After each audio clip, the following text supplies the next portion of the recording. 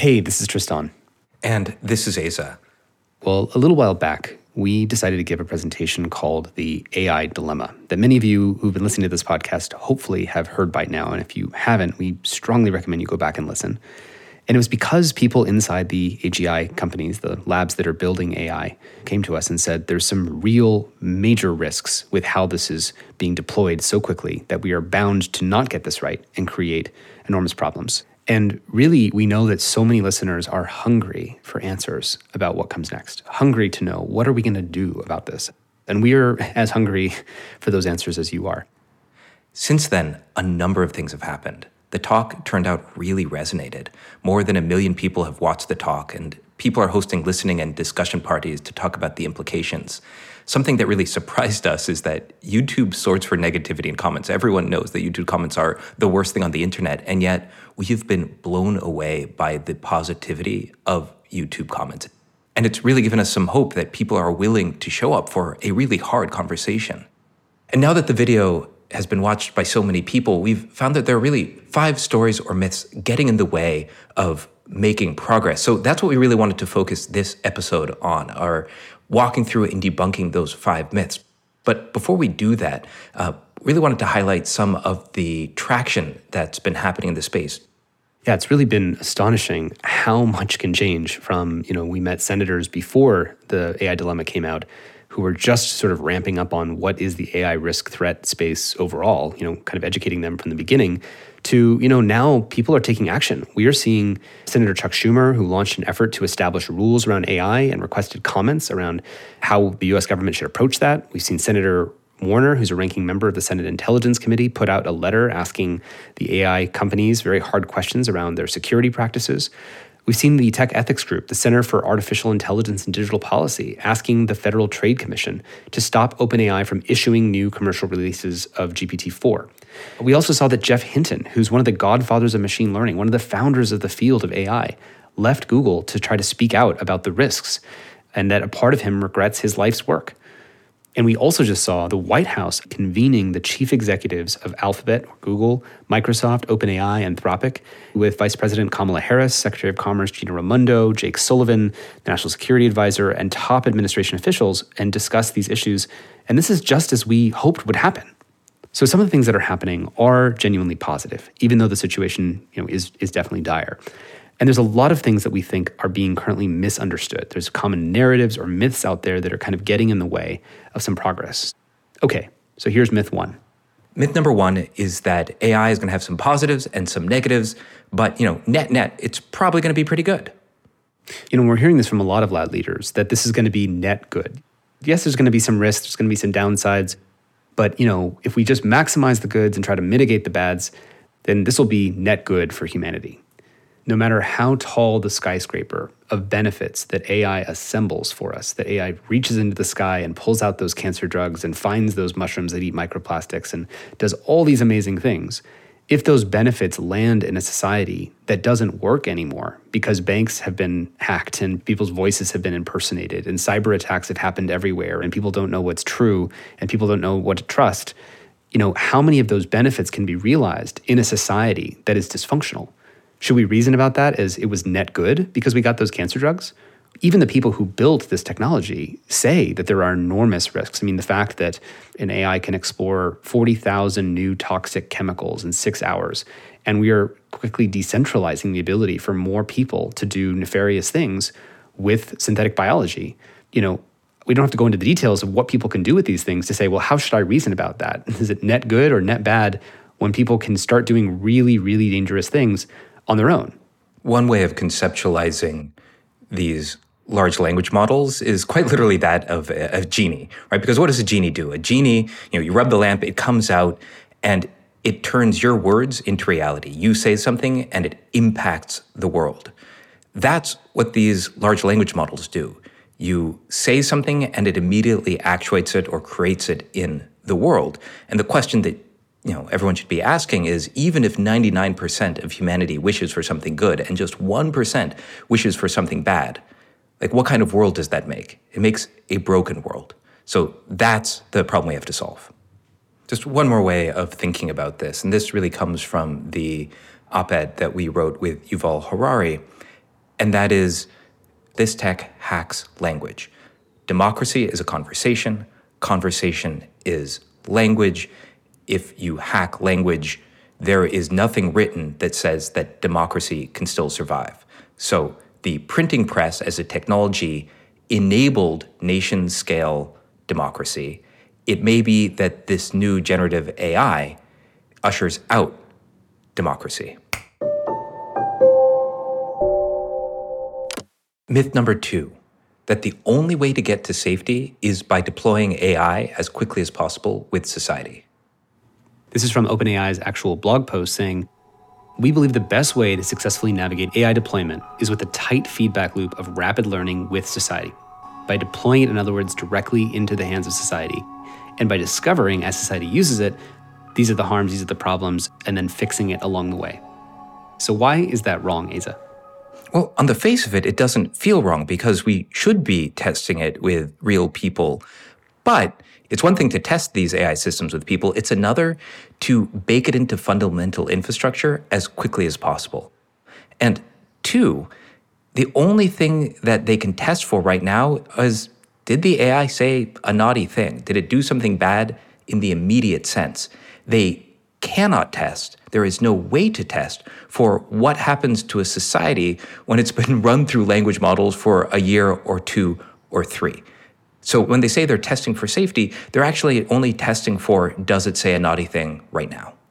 And this is related to the concept of real reinforcement learning with human feedback, right? Where, you're putting something in the AI, you ask it a question, and then it spits out an answer, and then you ask the human, thumbs up, thumbs down, was it good, was it bad?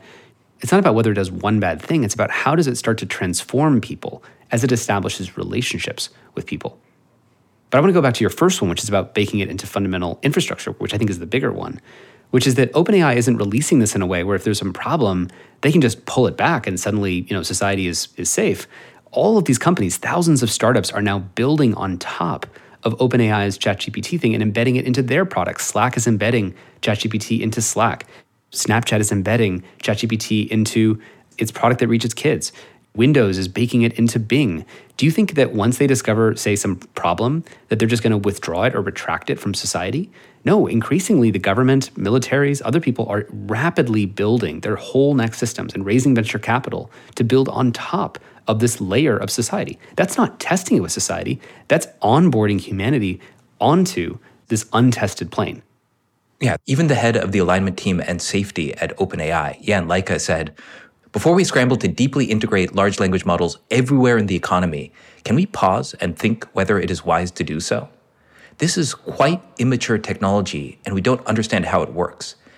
If we are not careful, we are setting ourselves up for a lot of correlated failures."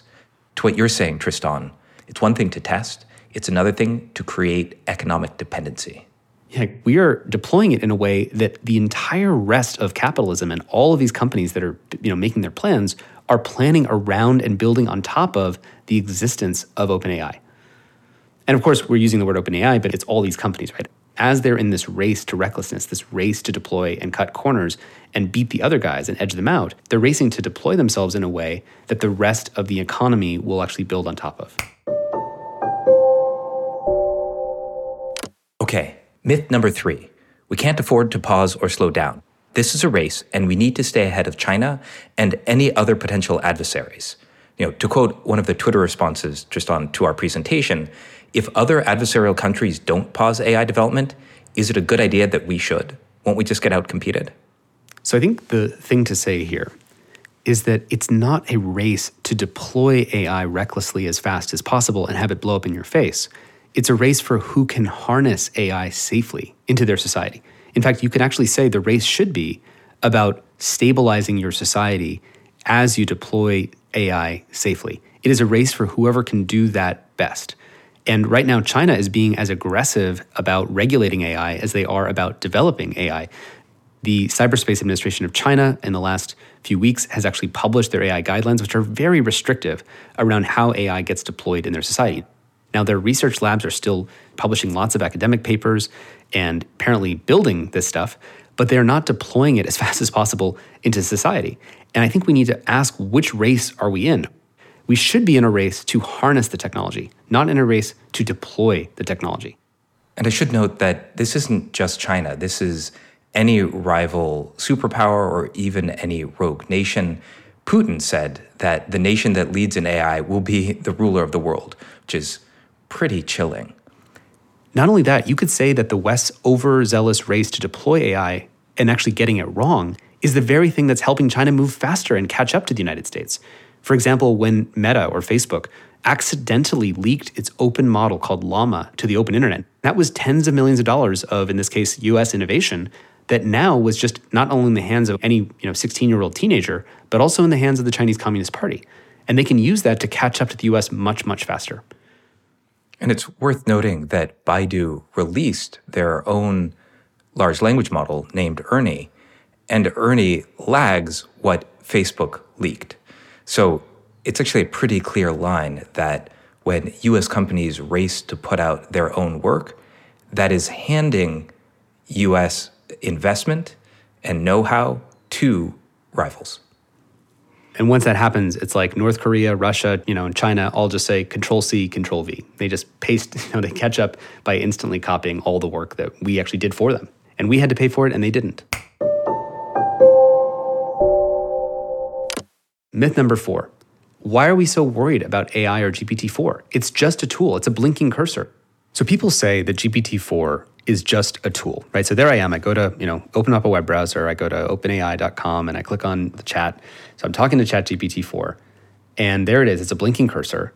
It's not like some Terminator Skynet thing that's running around the world and shooting people down or causing people to do things in the world, right? It's just waiting there and I have to ask it a question like write my 6th grader's homework.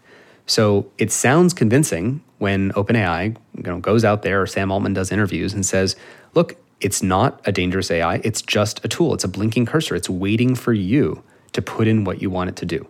And yet, Asa, why is that not true, that GPT-4 or ChatGPT is not just a tool? So there are 2 ways that it's true. The first is that people figured out how to take OpenAI's GPT-4 and make it run itself in a loop. So you give it a goal, like make as much money as possible. And then it starts to figure out its own plan and execute on it. So make as much money as possible. The first thing it says is, well, I should look on Instagram, figure out what's trending. Once I figure out what's trending, then I should start generating images and new products and posting onto Instagram and also Facebook and also Twitter and so on and so forth. It starts to figure out all of the steps. I need to buy ads that targets these particular words and then executing against them. So people took that blinking cursor and turned it into an autonomous loop that can start actioning in the world. And that could be everything from make as much money as possible to cause as much chaos possible. So that's sort of the first reason, or the first kind of way that it's not just a tool. But then I think there's a much deeper way that it's not just a tool. And that goes back to our critiques about, social media. Like, why isn't Facebook just a tool for connecting people? Well, after GPT-4 was released, they also released an API, which basically lets developers, people who write code, use GPT-4 however they want. But is it just a tool? This allows it to do things like write emails, or click on things in a web browser, or go on Craigslist and start emailing people on your behalf, or go on TaskRabbit and use language to start giving people instructions about things you want them to do in the world, and attach money and a bank account to it. And people have actually sort of instrumented or packaged GPT-4 into this autonomous agent. They gave it arms and legs by giving it the ability to call TaskRabbit. They gave it arms and legs by giving it the ability to send emails to people. Our society and world runs on language. And if you can actually have GPT-4 start sending out language-based commands to the regular world, and OpenAI actually allowed and enabled developers, literally thousands and thousands of developers, to write their own programs that might use GPT-4 in these autonomous ways with arms and legs, it is not just a tool anymore. And so now when Facebook leaks its open model to the whole internet, instead of using the sanitized version that has filtered out all the dangerous things that, OpenAI doesn't want people to do, Facebook's Llama model doesn't have any filters.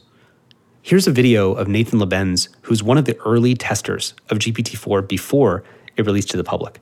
Before it was sanitized, here's the kinds of things that you could do with it.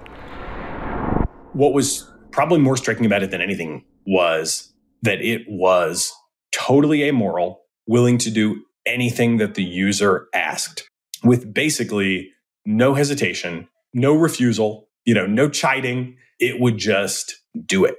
The first thing that we would ask is, how do I kill the most people possible? Well, let's think about bioweapons. Let's think about dirty bombs.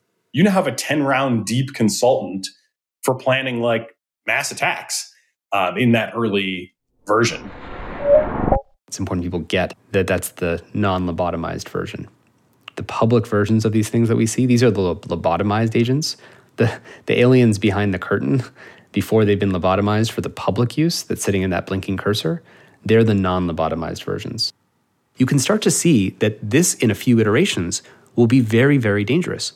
And while the current version might be locked up behind a wall in a lab inside of one company like OpenAI, as these models leak to the internet, any 16-year-old in their basement, just out of curiosity, might just say, how might I make this thing work? And then just for the hell of it, hit the return key on their keyboard just to see what happens. And remember, these models are getting faster, they're getting less expensive to run, they're getting less expensive to train.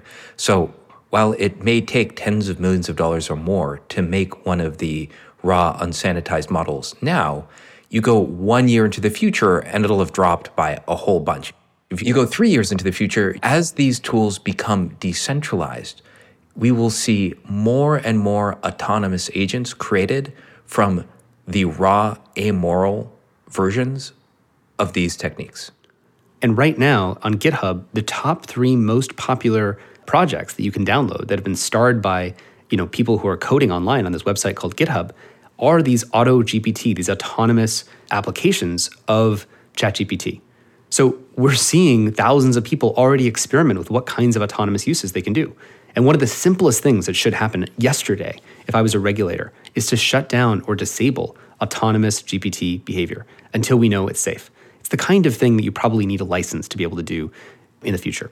Now, people aren't going to like that because there's lots of positive experimentation, but we don't want to wait until there's major train wrecks where the people start doing some major damage with these things to regulate. And because these are autonomous agents running off on their own, it's going to be hard to attribute any specific damage to the fact that it was an AI agent causing the damage, which means it's hard to point the finger when the train wreck happens to have regulation to solve it in the future. Okay, myth number 5. The biggest danger from AI isn't the AI itself, it's the bad actors abusing AI. What's wrong with that, Asa?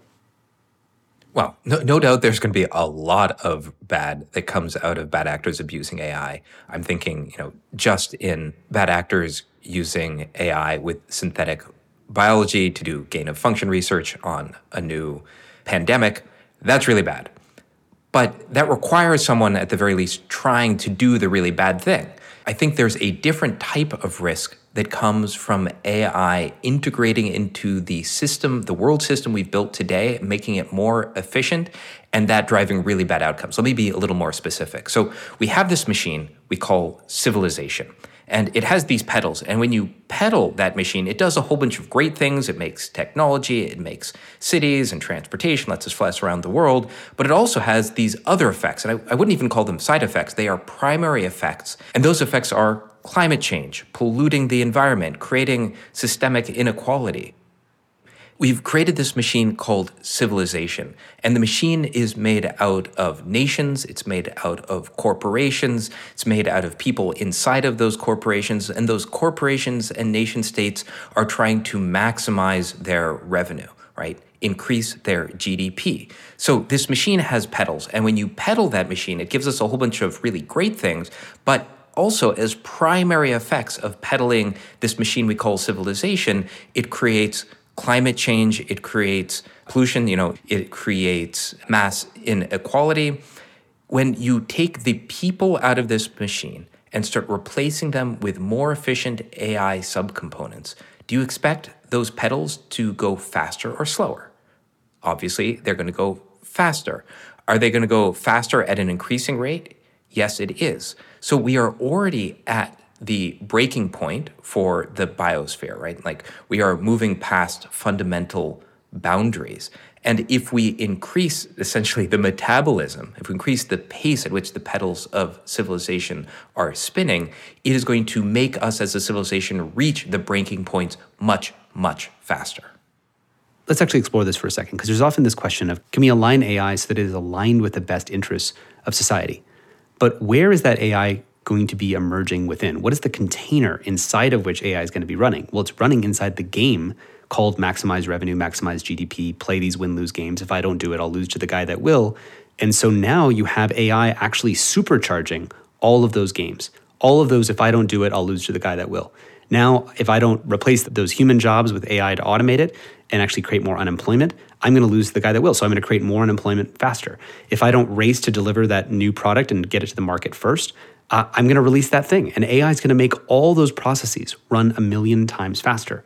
So a real higher level question is, can you align AI if it's landing in an unaligned system? Is the game that we set up of maximizing profit, maximizing GDP, competing for finite resources, is that game aligned with the biosphere? Is capitalism, for example, aligned with a healthy biosphere? No. And it's not that capitalism is specifically trying to drive evil. It's just that capitalism doesn't know about planetary boundaries. It was just designed to maximize growth and maximize private property. And if you just do that and you have a finite planet with finite resources and finite ability to store pollution, it is a misaligned system.